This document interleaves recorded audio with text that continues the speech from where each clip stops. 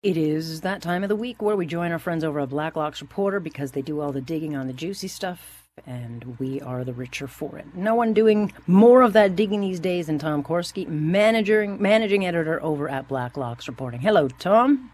Hi, Alex. I think this is an interesting headline. You guys talked about the worries over mortgage debt, and a federal bank regulator is now warning of really big, far-reaching consequences if there's any decline in housing prices. And mortgage debt is now equivalent to 85% of Canada's entire company, which is shocking, which signals to me why the Trudeau government has not done anything to cool the housing market, because it really is driving the economy. And they can't. If they tried to raise interest rates, so they've got a real Hobson's choice. They have inflation. And when everyone says, well, why doesn't the government do something, the only thing the Bank of Canada can do is raise interest rates. And they won't do that because homeowners will burn Parliament to the ground. There's a lot of old-timers around. I remember last mortgage we paid 12 and a quarter. I walked past a Firefighters Credit Union. They have a sign on the sidewalk says 2.5% for 5 years. I mean, that's a great rate, and they cannot raise those rates because people will lose their homes. Interesting, Alex. This is the chief bank regulator, superintendent of financial institutions, who points out, as you mentioned, 85% of GDP, that's the entire productivity of the nation's economy, is equivalent to the mortgage debts that we owe. So they've put themselves in a real jam. They can't do anything about the cost of living on interest rates, and yet they must do something about the cost of living and interest rates. Good luck to them. It's a real Hobson's choice. It is. I mean, I don't think anyone maybe 10 years ago would say that the economy was being driven by the housing market, because that's not generally what drives an economy. Generally, when you're in a resource-rich country, you should be running the economy on things like oil and resource development, all those things. And so, there is going to be a correction in the market. I think this government's gotten very, very lucky that it hasn't yet happened. But should it happen to any degree, it is very clear they are going to have to explain themselves. And when you look at some of the figures, Canadian real estate figures are absolutely staggering. We picked a random date. That was 2017. There was a Parliamentary Budget Office report that spring in May 2017 talked about cooling of housing prices. How many people predicted, by the way, including CMHC, that housing prices would fall because of the pandemic? There's a takeaway there. Anyway, in some markets, Atlantic markets, Halifax, Charlottetown, up 70%, 90%. That's in 4 years. It's absolutely staggering. Big takeaway there, though, Alex. Whether you are the Department of Finance or the Canada Mortgage and Housing Corporation or the Bank of Canada. The Bank of Canada was wrong in every inflation forecast they issued. CMHC was wrong in every house price forecast they issued from the start of the pandemic. When the big brains running the ship don't know what they're doing, that's the takeaway, and that's a dangerous place.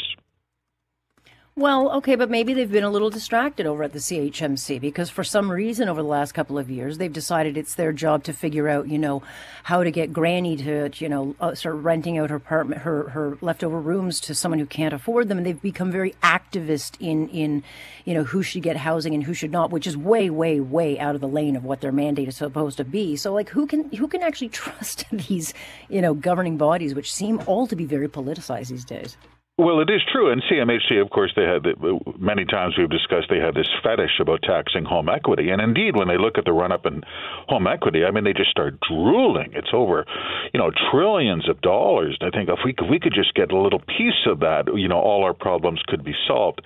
But if you're a homeowner, taxpayer, just everyday, hardworking, God-fearing Canadian, no. Depend on it for your personal financial planning that people in Ottawa don't know what they're doing, because that is a fact. It is a fact. Yes, indeed it is. Meanwhile, the rising cost of living is going to be a lot longer and a lot longer lasting than officials had admitted. And I'll be talking to Philip Cross about the dollars and cents right after I talk to you. But I think, for me, Tom, the Bank of Canada got their predictions wrong. And so this thing's going to be longer and more painful. But, politically, we hear the same talking point over and over and over again. And that Trudeau's going to solve this whole thing with affordability of housing and childcare. But those are years away. That is not immediate relief. That is not going to help people with cost of living right now, which is actually where the problem is. There is no immediate relief. That's exactly correct, and it will be quite shocking. And anyone who buys groceries fills up the tank. I mean, it's shocking, and some goods and services absolutely appalling. But Macdonald-Laurier Institute makes a very important point. Not everything is political all the time. Sometimes it's just like laws of gravity. The government cannot spend collectively, by their estimate, in 2 years, deficits equal to $500 billion with no economic effect. You can't do it. And so they can say, as the Minister of Finance did again today in the House of Commons, it's a global problem. I don't care. I don't live in Singapore, says the average Canadian. I don't live in Japan. I live here. And it means we can't buy chicken anymore, and I can't fill up half the tank because I have to drive all the way to work. So they have enormous problems, and I have to tell you, I read Mr. Cross's report, and it does not inspire confidence in officialdom. It just does not. The litany of wrong forecasts that they have had is spectacular. It's almost mathematically improbable. Right, but yet, there's more than one, Mr. Pelosi was out on the weekend doing the political talk shows and that, and they're all kind of running cover. I don't want to say that they're politicized, because the Bank of Canada is not supposed to be politicized, but they all seem to be justifying this on the decisions that the Bank of Canada made, even though they are woefully wrong.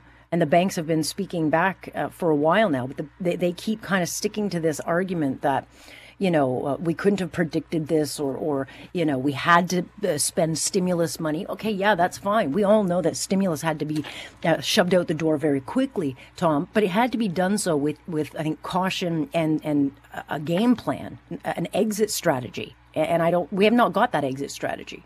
No, there wasn't. And it didn't have to be 0 or 60 either. I mean, it's, this is the famous thing about binary choice. So we either starve and live in caves and eat turnips, or we spend like fools. I mean, there was nothing in between. It was lights on, lights off. So this is, I understand, everyone understands politics, but there's no doubt, as Mr. Cross made the point in his report, the root of the problem is no one knows how we're going to get out of these deficits. That's just the fact. No one even talks about it. It never even came up in the throne speech. How do they plan to pay off the debts they owe? I can tell you, Alex, I don't travel in high circles. I know people, these are ordinary working people, who are trying to think of ways to arrange their private affairs so that they don't get stuck when the game of musical chairs is over, because that's what's going to happen. In 1991, the number of self-employed Canadians went through the roof. Do you know what happened in 1991? It's not because of a bunch of people became entrepreneurial overnight. It was the GST. And there were a lot of people who looked at that and said, oh, I see how it's going to be. So I am a tax-paying robot who will pay until I die.